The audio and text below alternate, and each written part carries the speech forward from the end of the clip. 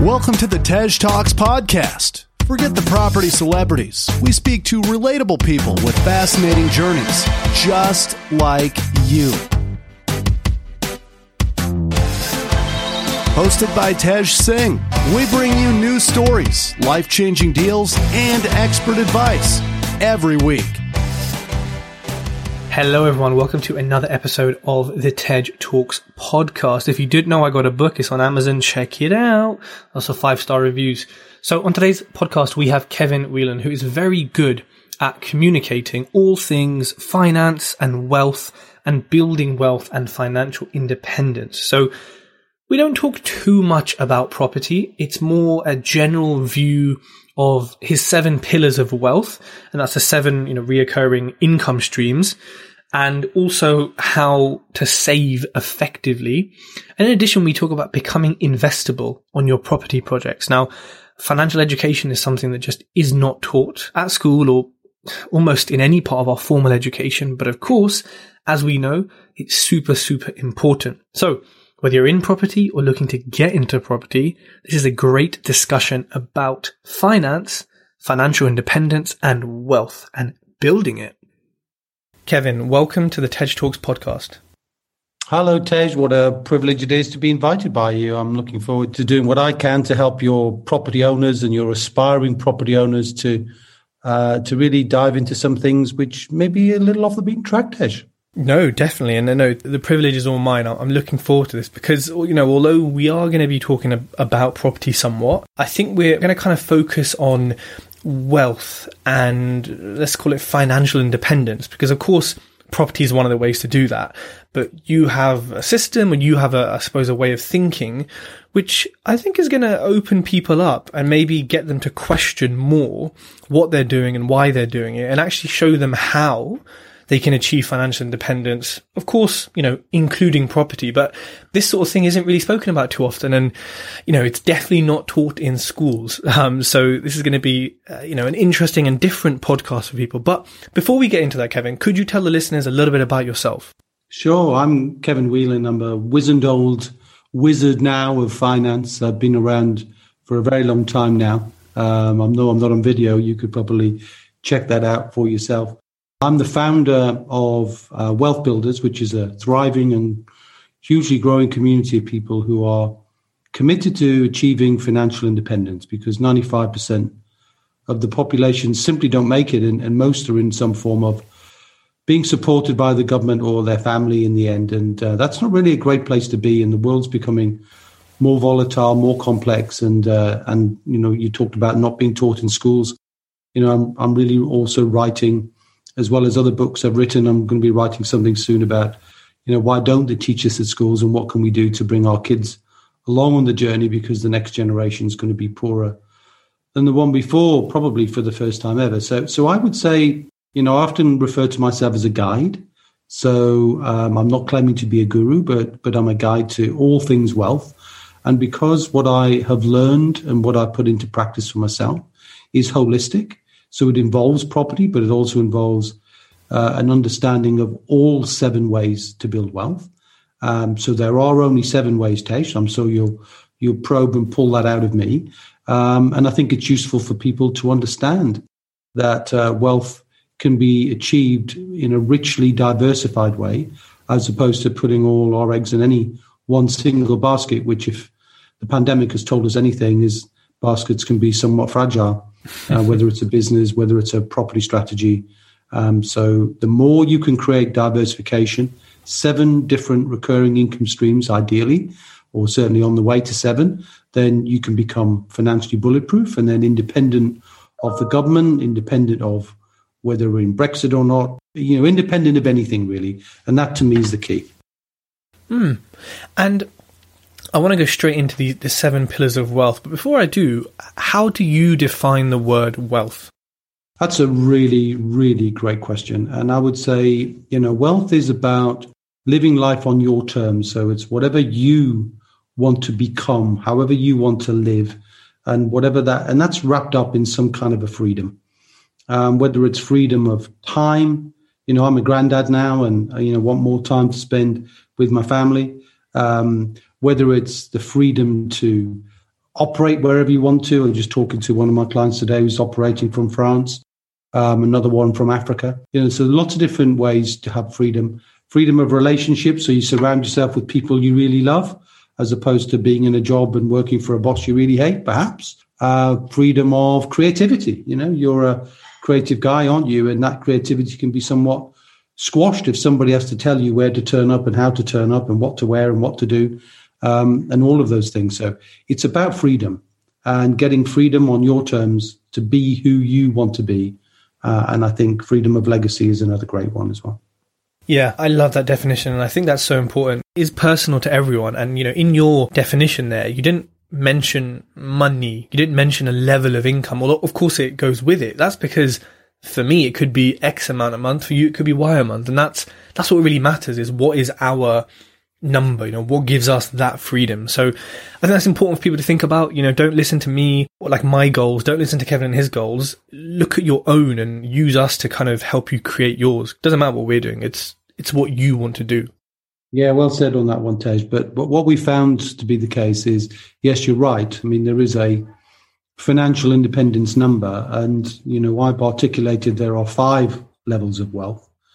And it's all measured by the degree to which money is recurring in your life. So if you stop doing what you were doing for whatever reason, you stopped it, whether through choice or through force, through a sabbatical or through an injury, or even if you were caught up in, COVID pandemic, what income would flow into your life automatically?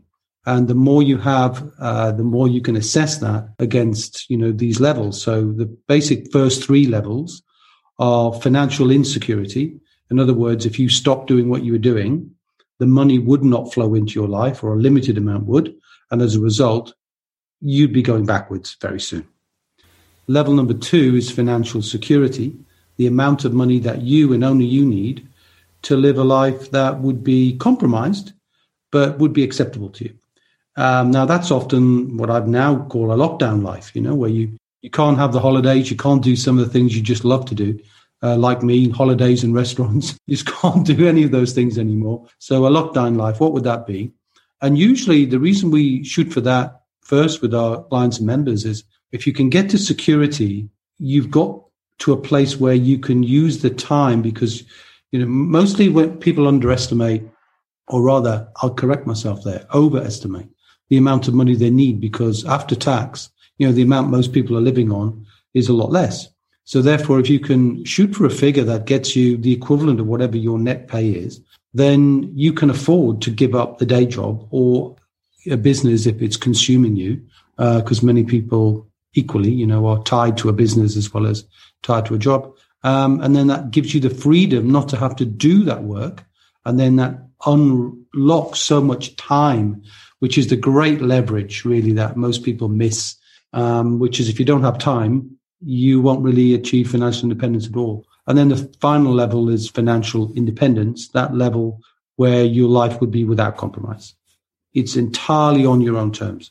And whatever that number is, that's your number.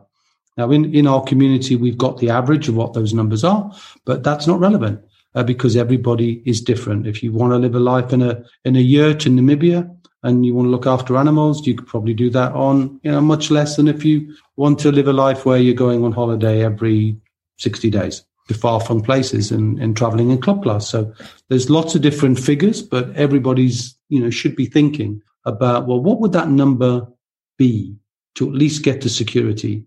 And then what would the figure be to get to independence? And once you've got that, you can identify the gap between perhaps where you are now in terms of recurring income, not earned income. And there's a big difference between income that's earned and income that comes from assets. One is temporary, one is permanent. One flows automatically, the other one demands you being there to show up. So there are some fundamental differences there. And I think it's teeing up the time to talk about what those 7 assets are, Tej. Yeah. And I like how that's broken down, because also when people are starting off, for example, most of my listeners in property or any business, you can set these levels out. You can calculate it using, your life, your goals, whatever it is, and add the numbers you need at each level. And I suppose it is quite a nice milestone as you progress in your business, whatever you're doing, to kind of tick them off and see how you're getting it. Because if you say, I want to get to the 5th stage and that's my only goal, along the way, you haven't got kind of little rewards or little achievements. So yeah, it's really nice to break it down like that. And yes, let's talk. What are the 7 pillars of wealth? Well, that's a really great question. So the way my business is structured is, if you can imagine, and anybody who'd like to check it out can check out the logo of Wealth Builders. But Wealth Builders logo is essentially a foundation, like a plinth or a solid base to a building, a roof perched on top, and 7 strong and robust pillars, which make up the fabric of the building. And that's essentially what we teach. So we teach a foundation, we teach a roof, but the 7 pillars are the essence. And essentially what we're doing is saying, first of all, income, to create wealth, you need the income to flow. And that needs to flow automatically. So that comes from the ownership of assets. So first of all, let's define an asset. So although I'm an economist by training, I'm not going to give you an economics or an accountancy definition. I'm going to give you a Wealth Builders definition. An asset is something you own that is not you. It puts money in your bank account while you're asleep.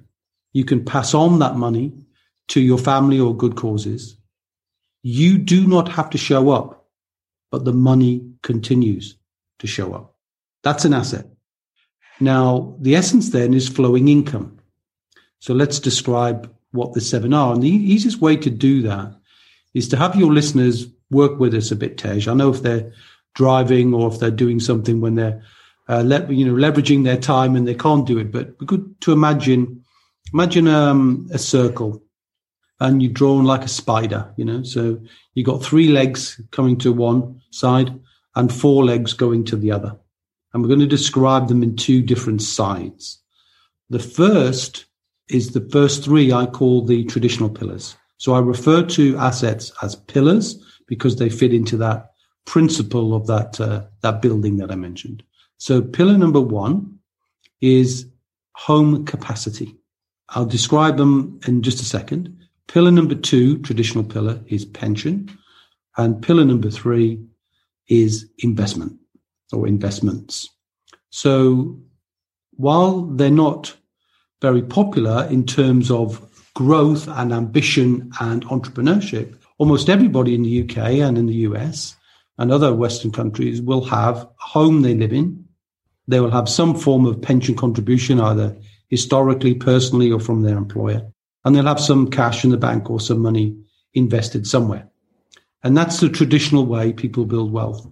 And when people rely on those for reasons that will become clear, they simply never make it to financial independence. They just don't make it. And the reason why is, well, most people live in their home, so it doesn't create a cash flow automatically. But there are many, many ways the home can be used to creatively form or a source of leverage. Pensions, most people have a relationship of kind of disconnection. The very language of pensions is grey, opaque, it's impenetrable, and people kind of switch off. It's almost like, I've got some money somewhere, could be their biggest bank account actually, but it's do not disturb till 65, parked in a box. Their relationship with it is they get their statement, they wish it were better, and they put it back. So it's well organized, it's well structured, but it's not involved at all. And they're paying a hefty price for that in terms of fees and volatility. And third is people have money in cash, which we know the downsides of money in cash. It's underperforming inflation right now. Or they have money again in the stock market, in ISAs or other tax wrappers, which are always useful. But in the end, when you put your money in the stock market, the financial institutions will put a siphon into that and be removing costs and charges, often to the tune of 2% per annum. And if the average investor is getting 6%, over the long term, when you iron out booms and bumps, you've got somebody taking a third of your income just because you don't really know any better, and you're getting on with your life. So the combination of those 3 things is most people simply do not get to financial independence at all. Or if they do, it'll take them 40 years to do it because they'll work for the same company for 40 years, like a armed forces or civil service or something like that, where they can get a decent pension. But even a decent pension in that speak is 2/3 of what you were on before you retired. Well, A, why would you wait 40 years? B, why would you take 2/3 of what you were on in the first place? And C, those days are gone. Nobody's got those schemes anymore. They're almost now, almost all the big companies, all the FTSE companies, nobody has these final salary schemes anymore. So you're left to the mercy of a volatile and increasingly volatile stock market, hefty fees, and the combination is most people simply don't make it. But they don't know they're not going to make it. But the consequence, in fact, is that's what happens. So they're the first three, and you can probably see by looking at that, Tej, that's probably the reason why most people want to look at some other form of wealth building. But any comments from you on those three? I think nothing to add, really. It's something that we see a lot, and I think we hear a lot of people talking about, especially out of, like I remember when I was employed, those are the kind of things that people wouldn't necessarily talk about them. If they did come up, that's kind of what it would be. Oh, pension statement. Oh yeah, cool. See it next year. Oh, I can't quit my job now. I'm going to be here for 30 years until I get my pension, and then I'm going to be. So yeah, definitely have seen and experienced that from other people for sure. So, people sometimes will get the realization, often there's a catalyst that gets people to disturb their pattern of thinking. For me, it was fortunately for me, Tej, it was the early death of my father, who died at 46. I don't mean it was fortunate in any other way that it was a catalyst for me. So I was in my mid-20s at the time.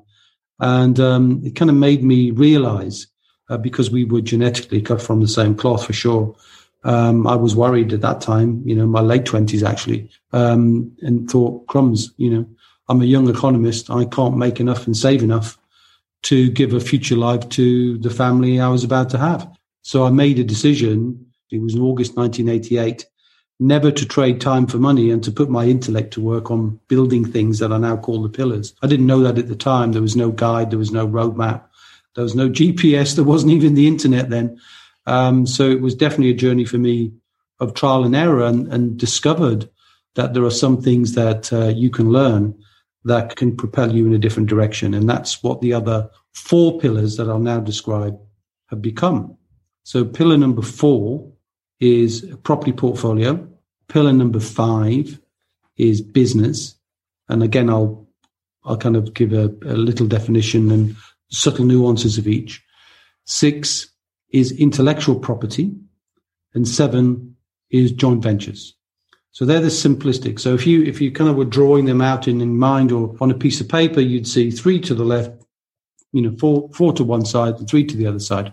Now, the difference between the left and the right-hand side, if you think about property, property is a very diverse asset class. So there's so many strategies within property that we can discuss or not discuss, but you have to learn a whole set of language when you're looking into that, from buy to let to HMO to service accommodation to commercial to residential, rent to rent, you name it. There's a language. And this is true of wealth. You have to speak the language. And there are ways to generate both cash flow and capital. But for me, the key thing is measuring cash flow. If you make capital, then it's what you do with the reinvestment of that capital that determines your wealth. Otherwise, you're trading, property deals, flipping or sourcing. You're not really building wealth. You're just creating a pot. It's then what you do with that pot that becomes key. The business issue is my favorite pillar, which is how do you create businesses that got a 3-pin PowerPoint that goes to the heart of businesses that work for a real extraordinary value.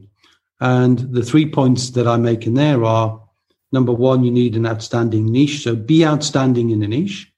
Number 2, a high degree of recurring income. So a business where the income recurs, you're not trading time for money in the business. And then, and the third point is the business can work without you being there. Not necessarily at the beginning, but certainly you've got a plan to achieve that. And it's very possible to get infinite ROIs on your money in a business and to create multiple businesses. I have 8 businesses at the moment. And, I focus on this because having business for me plays to my creativity. So when you ask me, what does wealth mean? Well, to me, it means creativity. It means the freedom to be creative. And I love business because you can express the most creativity there. I'm not saying you can't be creative in property or in other assets, but you've got more scope to invent and create there than any other asset. The next one is intellectual property, which is creating income from the value that you already have in your head, but you now capture it and repurpose it in a way that can create and generate an ongoing flow of income for you. Now, that could be books. That could be, obviously, we know people write songs, hence the word royalty, which always sounds to me a very interesting sound, doesn't it? Royalty. It sounds pretty cool. But also you get royalties from licensing or franchising and lots of different ways. And a lot of our clients get into that space of book writing, creating courses, creating materials, which can be sold on autopilot, if you like, to create an ongoing income for the inventor or the capturer of the IP. And by the way, you don't even need to be your IP. You can create a business that captures the IP of others and you become a curator. So if you want to dive into the different ways to create businesses, there are 4 different ways businesses can operate on the model I've just mentioned. I'm more than happy to talk about those. And then the next one, the final one, is joint ventures or collaborations. And one of the things I like, which is my second favorite pillar, is the way that people can connect and collaborate in ways where they bring different perspectives, different wealth dynamics. I don't know if you speak the language of wealth dynamics, but different ways of looking at things, different skills, different ways of being able to bring value. Whether it's, I tend to fund, so I will fund things. So I won't be the doer of, say, a commercial to residential conversion. I'm not a developer. Don't ever intend to be. It's not my thing. But I will be a funder of those things. So I can bring money where other people bring skills and diligence. So you see the point. So if you can create for yourself an income stream from several of those, then whatever happens in the economy, you can create a sense of certainty. And I call it being financially bulletproof. And while you can be irritated or mildly affected by a change in one asset or another, you're never going to be devastated. And my experience is once you get through independence, the next level, if anybody was even curious about going higher than independence, is abundance, where you've got so much money flowing into your life, your focus starts to change from being about self, more about what you can do and impact others. And I think that tends to be where philanthropy often starts. Doesn't need to start there, but often starts there. And I see that as well. So I hope that gives you a kind of an overview of the 4 entrepreneurial pillars and maybe any observations from you, Tej, on what you see is the difference between the 3 that people traditionally rely on and the 4 that are much more likely to help people achieve financial independence. And in my experience, from working with hundreds and hundreds of people and guiding them through a roadmap, it takes between 3 to 7 years to do.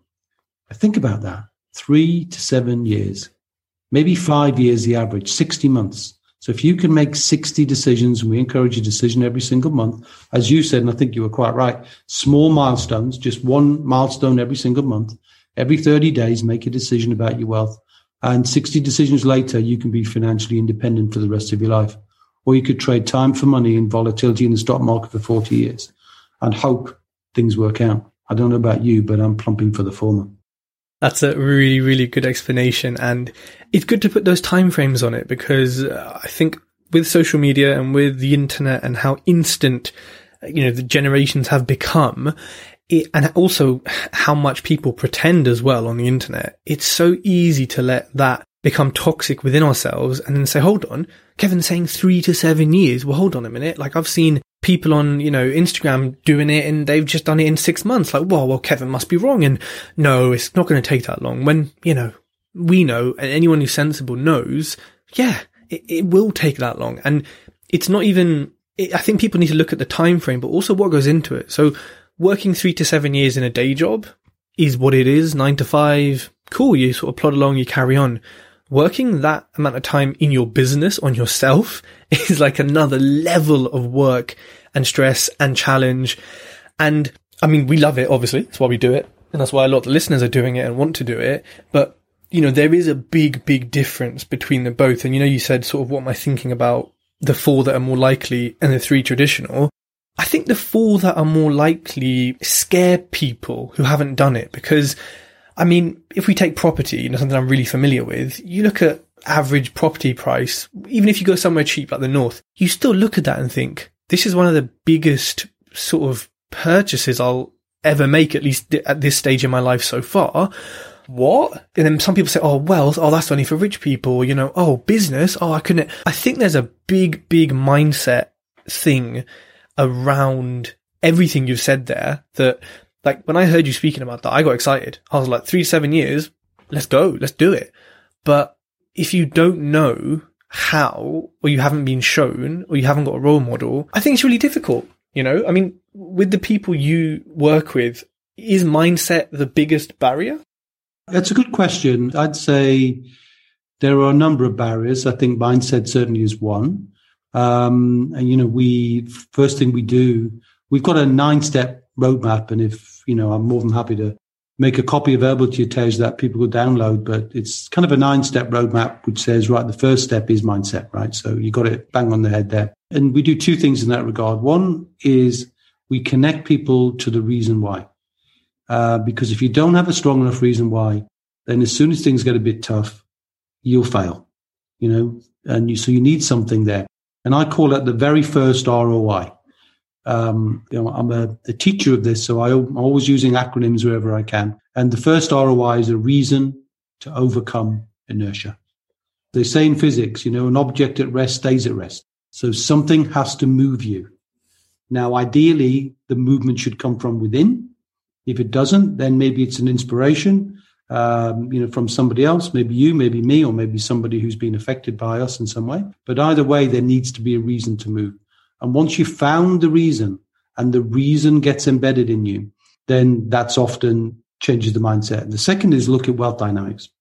So we do wealth dynamics for all of our members. And what that does is helps people to understand what's their best way to stay in flow. You know, so instead of trying to think, this is a really interesting point, actually. I was talking to one of my students who's been with us 2 years and is recognizing or recognized on the podcast we recently did. She said, you know, when I first decided to become wealthy, I thought I needed to change. I needed to be a different person. When in fact, what she realized was she just needed to be who she was, which was an outstanding person in marketing, lively energy, you know, and to focus on that. And she thought she had to become some sort of financial guru and accountant. So it's kind of staying connected to who you are and not overlooking the mountain of value you've probably already created because you're seeking something new instead of seeking a way to bring what you already have to the world. And I think there's imposter syndrome often happens as well, which is another mindset issue. I think the other things that get in the way is don't know where to start. Don't think I've got enough money. I'm too young. I'm too old. I'm too whatever. I don't know who to trust. I don't have a plan. All of those things will get in the way. And of course, from our perspective, you know, we will show people how to overcome those things. Overwhelm is another one. Too many things. And back to your point about just take the first step in the first 30 days. Don't try and work out where you're going to be in 5 years' time. It's like trying to, you know, and you buy property in Wales, right? So if I imagine I'm coming to look at a property with you and I'm in London and that's Wales, it's trying to make sure all the traffic lights are green before I leave home. Well, it's not going to work, you know, so don't get perfect, just get started. So that's what we do. And we find that if people can follow that guidance and be interrupted every 30 days to stop and reflect and to measure, then, you know, that those sorts of things get overcome. But left to their own devices, people often don't have a great support mechanism around them, right? So you said earlier on, they can see what people are doing on the internet, whether it's real, whether it's fake, and they can feel, I don't know, discontented, almost like other people are doing it. I'm not worthy of it. I don't know what to do. I don't know how to do it. So as soon as you can start to put a framework around you, then it's much easier to get that support rather than relying on opinions or things you might get in social media. You're dealing directly with it and embracing it as part of your monthly life. And the reason we bring it into a monthly life is because most people live their life in that kind of a cycle, don't they? If they're trading time for money, mostly they're paid once a month. You know, the month changes each month. So there's a reason to do it that way. And we find if you can focus on each and all of those things gradually, one small step at a time, wealth is assured. It's absolutely certain.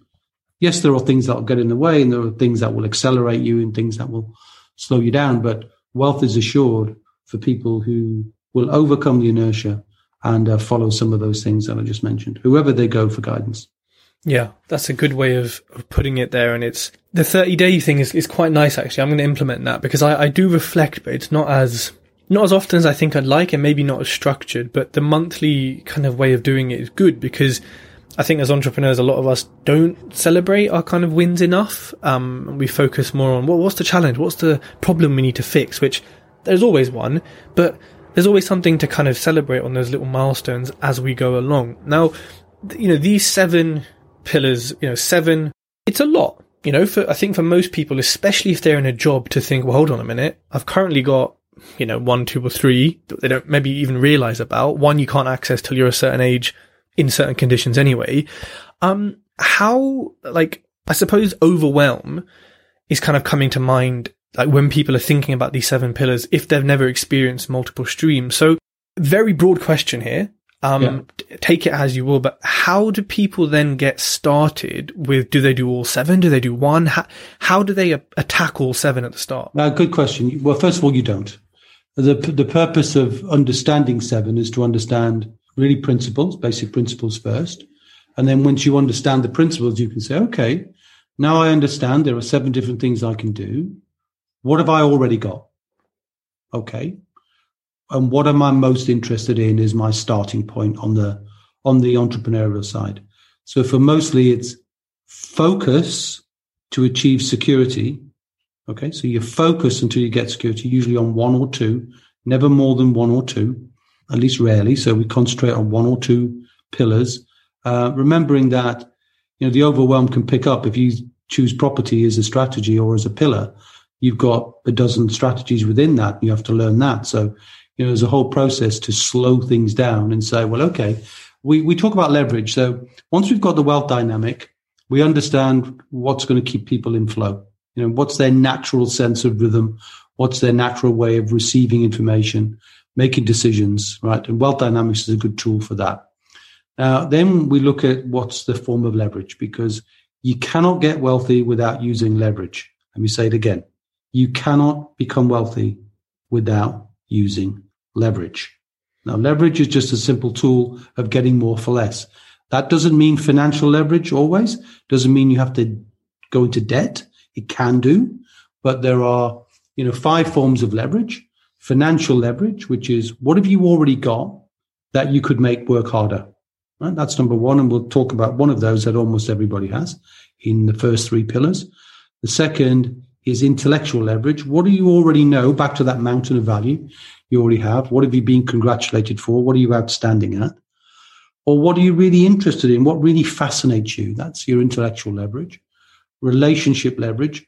So there's a kind of a rule in a great book called Who Not How. The kind of orchestrator of the book's a guy called Dan Sullivan, but he didn't write the book because he got the who, not the how, which is a principle we adopt in Wealth Builders, which is at the other end of a how question, there's always a who who's done it before you. Find a who and you'll find a how. Simple as that. So, we're always looking at saying, well, who have you already got in your relationship? Who do you need to bring into your relationship that will unlock the how for you? And my job as the kind of founder of the business and the visionary in the business is to constantly build great people in our who's so that we know when to connect them to somebody else to unblock the how. You get the point? So this isn't something you do on your own.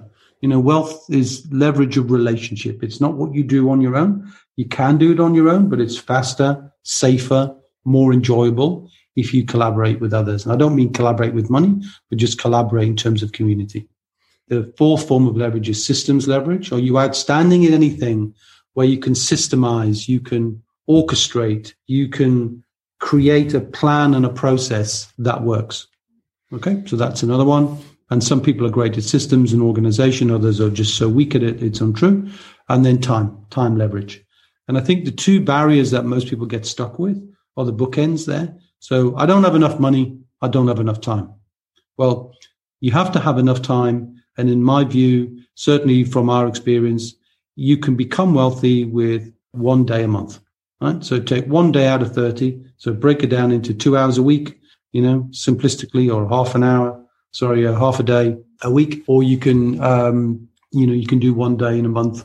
But either way, you can achieve financial independence by giving yourself one day during the course of a month. The financial leverage, often people will think, well, I don't have enough money. Well, there's no lack of money. It's a lack of resourcefulness that's at stake here. Now, money is locked up and overlooked in so many different places. Well, we already know that so many people in pillar number 1, their home capacity, will unlock that, won't they, in many ways, to take equity from their home and use that to invest in other properties. And that's been a staple for property professionals for years. They start there. They often will forget, though, they've got pensions, and those pensions, which traditionally have been part of their past, they've been locked in a product, in a box. Well, they can be unlocked, and you don't have to wait till 55 to unlock them. So, we talk a lot in our community about the concept of SAS, or small self-administered scheme. It's complicated language, Tej, but essentially means you turn your pension into a business that supports where you want to go. And you can do that. As a process for doing it, we teach that process, and almost all of our students will do that at some level, and use the money that's locked in their pensions to unlock it, to help them in business, in property, in joint ventures, or any of the other pillars that I mentioned on the other side. So it's almost like picking up your pension, putting it on your back, crossing over the divide, and turning it into real money. And for many people, as I said earlier on, the pension can be the largest single bank account they ever have in their life, but it's just inaccessible to them. They don't have a PIN code. Well, we teach them the PIN code, SSAS, and once they've got that, then they can turn that money into property, into other things, as I mentioned. And of course, we know that people have money in investments, and they'll sometimes cash in those investments. But there is so much money in other people's money. There's so much money in other people's pensions. We often hear in property other people's money is a source of fuel. But there's a process of getting to the point where you become investable, where you've demonstrated enough of a track record, where you craft your message to solve the problem of what other people have in their money. It's a whole new podcast. We could talk about that, how to become investable, how to tell a story that's crafted to solve the problem of the investor, rather than I need money to get more property. That's not really a great story. A better story is to how you turn that around so you solve the needs of somebody else. And there's a way of doing that, which we teach also, how to be investable in a series of documents that people can create and how to create them. So, Tej, this is such a fascinating conversation. We could just keep going round and round and round, but we don't want to overburden people and overwhelm people. But the solutions are all here. It just depends on where you're starting, what's your first form of leverage, what's your very first strategy you're going to engage in for the first 30 days. That's it. And then the next 30 days will take care of itself, and the next 30 days will take care of itself. And bizarrely, just for fun, we give everybody a wall chart. And you remember when you were a kid, or when you remember watching old TV programs, I'm much older than you, but you see a thermometer on the rise as money's being raised. We just measure the recurring income of our members every single month. Now, it's not going up every month because they might be investing time in education, or they might be building a relationship, but there's a place to measure it. So you're measuring your first 100, then to 200, then to 300, then to 400. So you're seeing that we call it your thermometer's on the rise. And you can see that the stuff you're doing is going to lead to an increase in that recurring income thermometer, periodically. And you don't have to worry about it, because if you keep doing what we ask people to do, and we call it turning the wheel, and I could talk about that as well. But the whole idea is once you start turning things, then you will be moving inexorably forward. And that's why it's a roadmap, and that's why it works. And, some people get stuck, sure, but you don't come off track because there's always somebody to talk to get you back on track. I like that.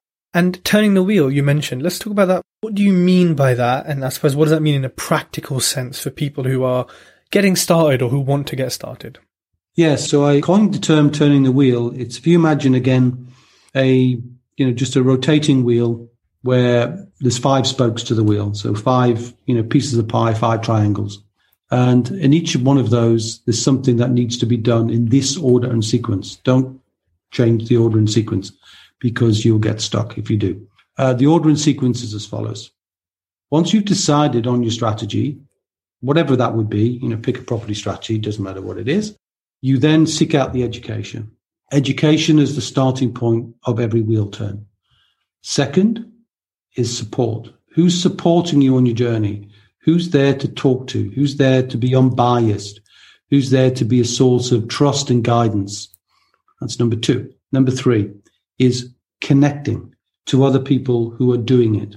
So who's doing it, who has done it, who could share and show me not just the education, but the education brought to life. So, let's say it's HMOs, for example. So I understand it, right? I've got a source of guidance. That's fine. I'm now being connected to 3 or 4 people who've done HMOs with different tenant types in different ways. I go visit if I can, COVID allowing. I go and see what they're doing. And then I see it. Right. This is what I need to become in order for this to work for me. Do I now want to do this and carry on? Or do I want to go back, take that wheel off my plan and put it down and say, well, I've looked at that one. It wasn't for me. I'm now going to do another one. Now, assuming you carried on, you made a connection, you thought, yeah, I could do HMOs. I like that. I like the idea of young professionals or whatever. I'm going to do that. Your next stage is due diligence. This is the stage that almost everybody misses out. In their excitement to get things done, they often will overlook the need to evaluate risk. So due diligence is risk mitigation, not risk avoidance, but risk mitigation. Right. Okay, now, what could go wrong here? Okay, so I need to make sure I've got the funding in the right place. I need to know what's going to happen when I do the refurbishment. I need to think about, have I done the research on my tenant type? Is there enough demand in the area specifically for this? Once I've ticked all the boxes on the due diligence piece, it's then only then you take action. Now, we call it guided action, which is, so what's the order and sequence of doing that? Because when I get to the end of that wheel turn, I should hear a click, not a real one, but, a virtual click. And when that click happens, I should be either finding a flow of cash, so a cash flow into my life, which I can measure in my thermometer, or a flow of capital. Right? The difference being, I decided not to do that. I decided to do a flip. Okay. You can make 20 grand from the flip or 30 grand or whatever it was. Right. Fine. So now you get to the end of that point and then you look at with your coach again, you're saying, or whoever's guiding you saying, right, do I now want to repeat this and do it again? Or about what have I learned before I turn the wheel again and either go for a different wheel altogether, which could be, completely different strategy or anything else. So the whole idea then is to do it in an organized, sequential, logical way that doesn't get you caught up, doesn't get you confused, and always means you're stopping and evaluating what you've done before you decide to go again, so that your wealth just keeps moving forward. You don't ever going backwards and forwards in down cul-de-sacs and, in any other analogy you care to use. I like that. It's a good way of putting it and a good way for people to think about it. It makes it easier than kind of looking at the bigger picture too much, but to kind of, yeah, I like that. And going back, you mentioned, teaching people how to become investable. Now, I actually did a poll on my Instagram and I said, how many people have raised investment finance before? And it was a minority. So I think it was about, 20% or less perhaps. And then I further asked for the people who said they haven't done it, is it because you didn't need it or because you didn't know how to? And this was an even bigger majority. I think it was 350 people said because they don't know how to. And then 50 people said, because I didn't need it. So for me and for people I speak to, they just don't know how to raise investment finance, whether it's a loan, whether it's a JV, I think primarily loans. And to be blunt, a lot of them just won't ever do it because they won't learn how to. They won't, do what they need to learn. In your experience, what can we say to people who are starting out? How can people become investable? Yeah, the way to become investable, it's a really good point you make. So first of all is to make an assessment again, like you did when I suggested people assess the gap between where they are now and their wealth and where they need to be. is to make an assessment of, okay, so what's your strategy? Let's give an example, Tej, right? So we go, okay, what's my strategy? Well, I'll keep with the theme. I'm doing HMOs. Okay. So when you successfully complete your HMO, you put so much money in the deal, you've left so much money in, how many can I do before I run out of money? Well, 1. Okay, then. Or let's say you've got enough to do 3, just an example. So you've done 3 and you've got £1,000 a month, be simple, 3,000 a month coming in now net. And you go, right, okay, but my target is 5. Okay, I haven't got any money left. So have you looked at your home equity? Yes, I've tapped into that. Did you look at your pension? Yes, I tapped into that. I did my SAS and I did a loan back and that's worked. Okay, that's fine. Have I got any money left? No. Right. So you completely exhausted your money. So you now need to look at JVs. Now, JV just means a collaboration between one or more people. It doesn't mean any particular structure, any particular tax structure, or any particular legal structure. It's just a collaboration. Okay. Well, the art of JVs is the art of empathy. It's understanding what's in the hearts and minds of the people whose problems you're trying to solve. Now, this is true of business. If you're an entrepreneur, you're trying to solve the problems of others. So it's just a business-minded way of saying, okay, how do I do that? And the best way to do that, in my experience, and I've lost count now, more than 500 JVs, so I know a bit about JVs, is you have to tell a story. It's okay to tell people what you do, and I hear that everywhere. Just tell people what you do. Tell people what you do. Tell people you do property. I get it. But imagine you could tell a story that would capture somebody's imagination, that would get them to understand who you are, what your purpose is, how you serve people, what you bring, and what you bring to me as a potential investor and a collaborator with you. Because there are thousands of us who want to collaborate. We just can't find anybody to trust. So you tell a story. And the art of good storytelling is the art of good movie making. It's exactly the same thing. And you just imagine it this way. First of all, you have to identify in the story who's the main character. And the character is called a hero. For most developers I've ever met, and I use the word developer loosely as somebody who needs money for a project, the hero in their story is themselves. I'm wheeling and dealing. I've done property for 10 years. I do this, I do that. It's all about me, me, me. Well, that doesn't tell me as an investor or potential investor the story. So, what tends to happen is the developer speaks at people and the investor's listening and retreating, but silently. And the two sets of wheels are not connecting because the developer fears the loss of the deal and the investor is fearing the loss of their money. So how you construct this then is recognize the number one requirement of an investor is security. That's their primary. There are 5 things they want, but that's their primary one. Their primary need is the return of their investment. That's another ROI. Return of their investment. Okay. So now let's tell the story. So first of all, you would say, here's my business. You've identified the hero. The hero is a problem. What's the problem? Can't get enough return on cash, isn't getting a return on their pensions they're happy with, doesn't know who to trust, doesn't know how to keep their money safe. All right, I've got 4 problems there, right? Okay. So how do you solve my problem? Well, you weave into a story that says, we at whatever company, we love sharing the great returns we get on property in a safe and predictable way with our investors. And we'd like to get to know you to see if we'd be a right fit. So already you're starting to let people know safety. I come from a background of whatever the background is, right? So let's say it's military. I come from a military background. Here's my track record. I'm now a guide. I'm no longer the hero. So the hero is the investor who has a problem that we're trying to solve. And I'm now positioning myself as the guide who's going to give them a plan. So the hero is listening, thinking, this person gets me. He knows I don't know who to trust. Now, I'm already hearing in a couple of sentences, you're going to take it slow. You're not going to talk at me.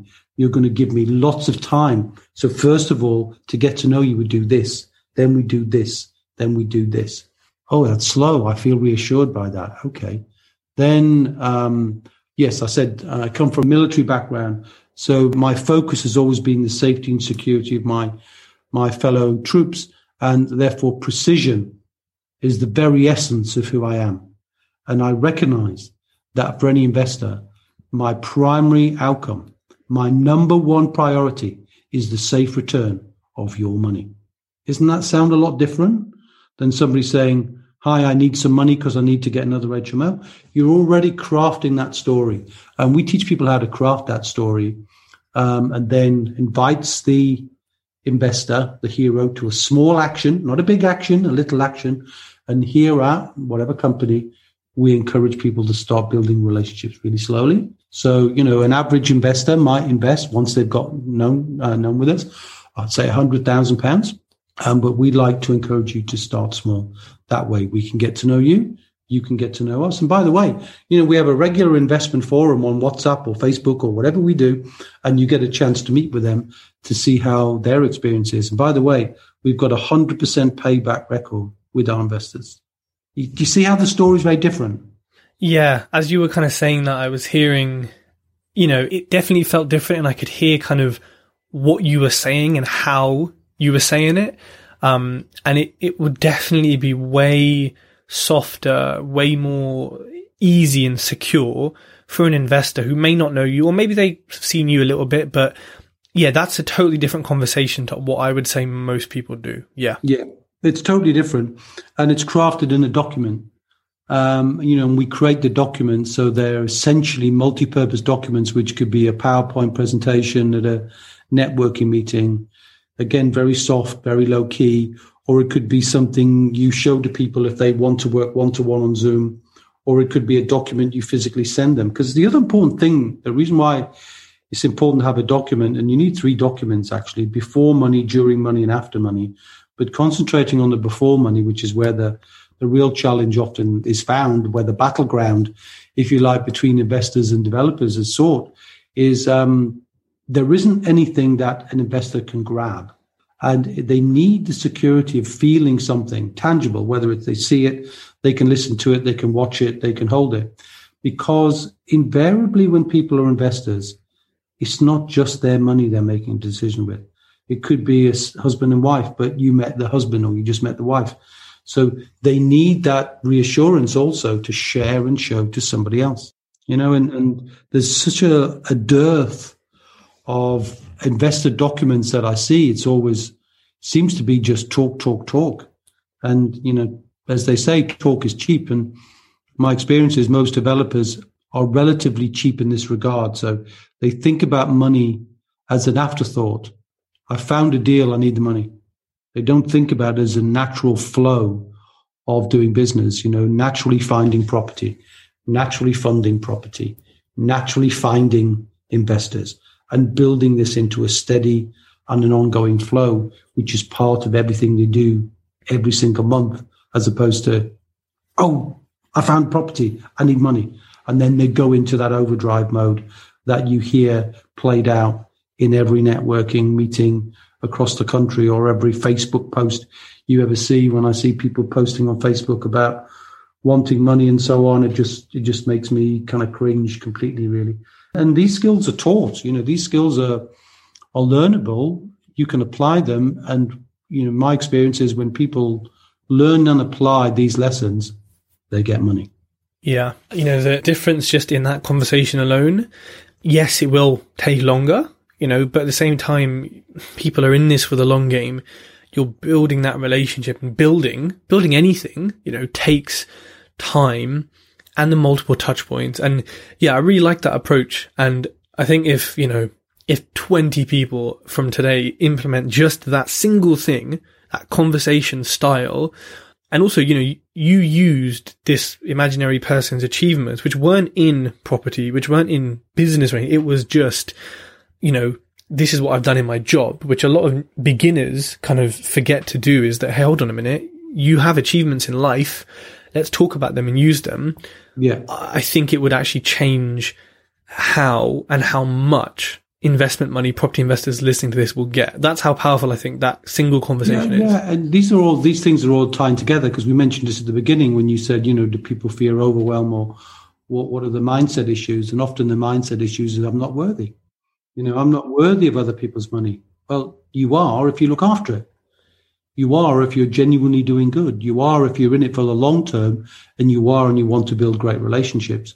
And this is the essence of doing it. And, it's not just the language and communication verbally that's important. And again, Tej, I'm more than happy because, in Wealth Builders, we're proud of how much content we give away for free. And I'm more than happy to give away for free some story templates, so how other people have crafted the story and have found success in that story, so that you can become inspired by how you could do it yourself. So you don't start with a blank sheet of paper.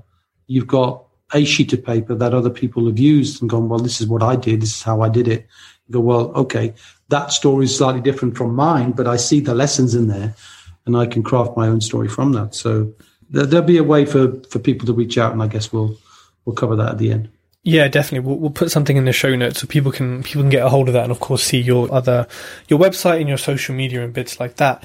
So I think lastly, I'd like to talk about something which actually probably comes a lot earlier, probably comes at the start of people's start into kind of wealth building, is the concept of saving money. Because again, maybe it's a generational thing, but when I used to be employed, everyone around me would live paycheck to paycheck, and I never understood it.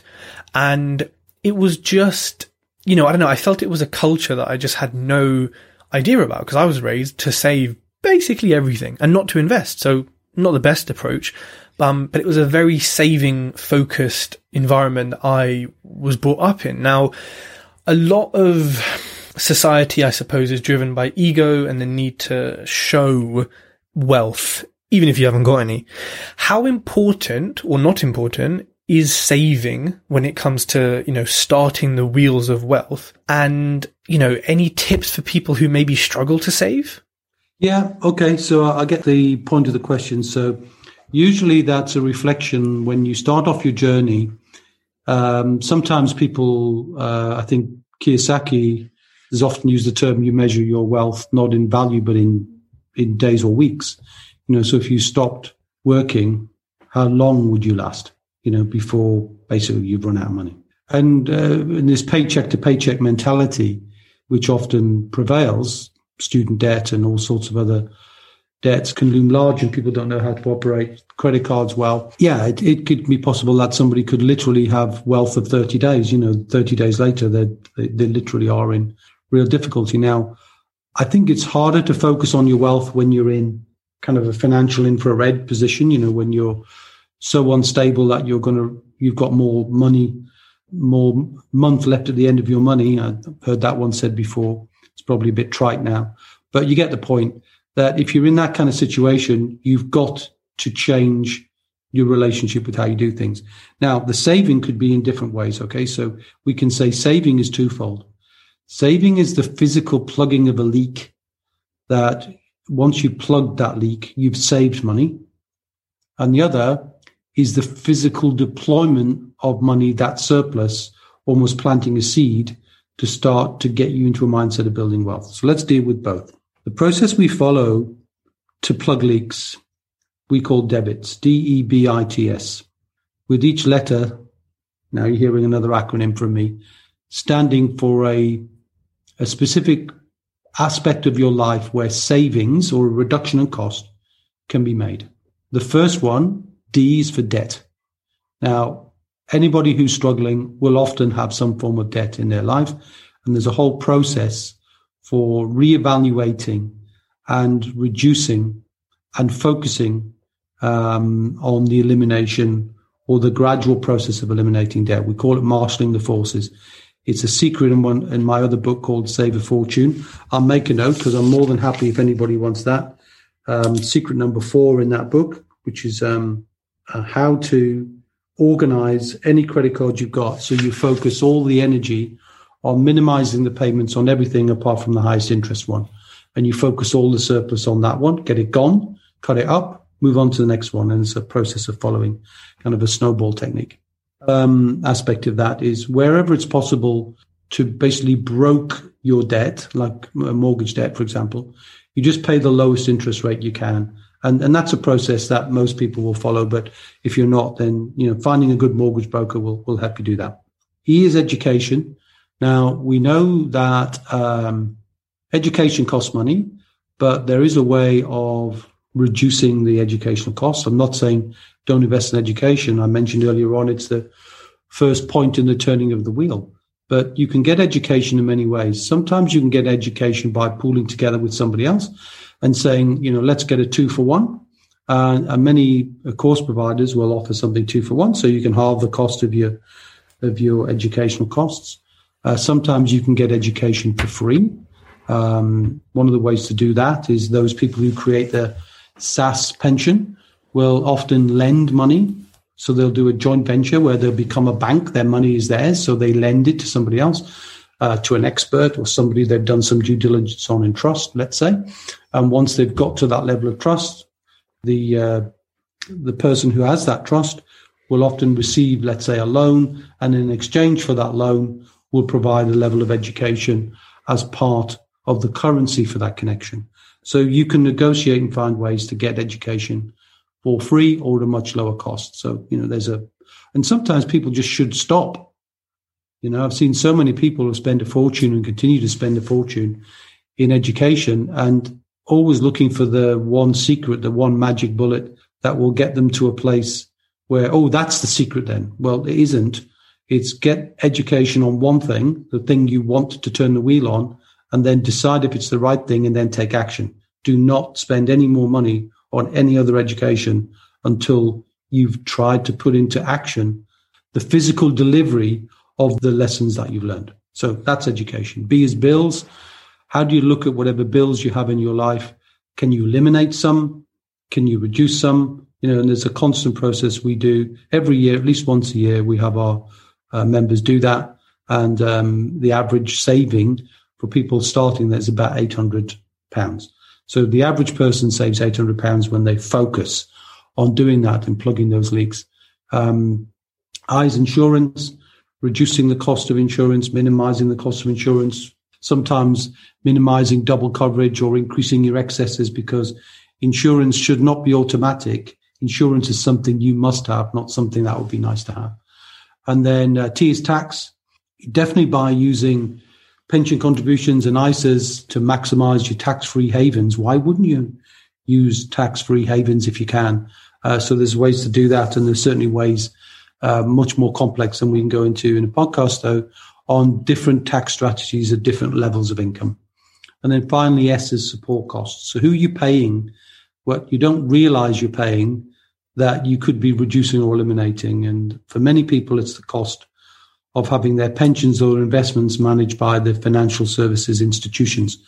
Average, that's 2%. So even if you've got 100,000, right, that's still a sizable sum of money every year. So why not renegotiate that or do it for yourself so that you can save that money? And then any saving you make in any aspect of your DEBITS, you redeploy, plant that as a seed, either in, if you're not doing property, you just want to start building your investments, either eliminate your debt, or you set it up in a regular payment going into an ISA, in low-cost trackers or ETFs or exchange-traded funds, just low-cost ways of investing, because the only thing you can control in investing really is the cost of that investment, and most people simply don't do that. Does that help?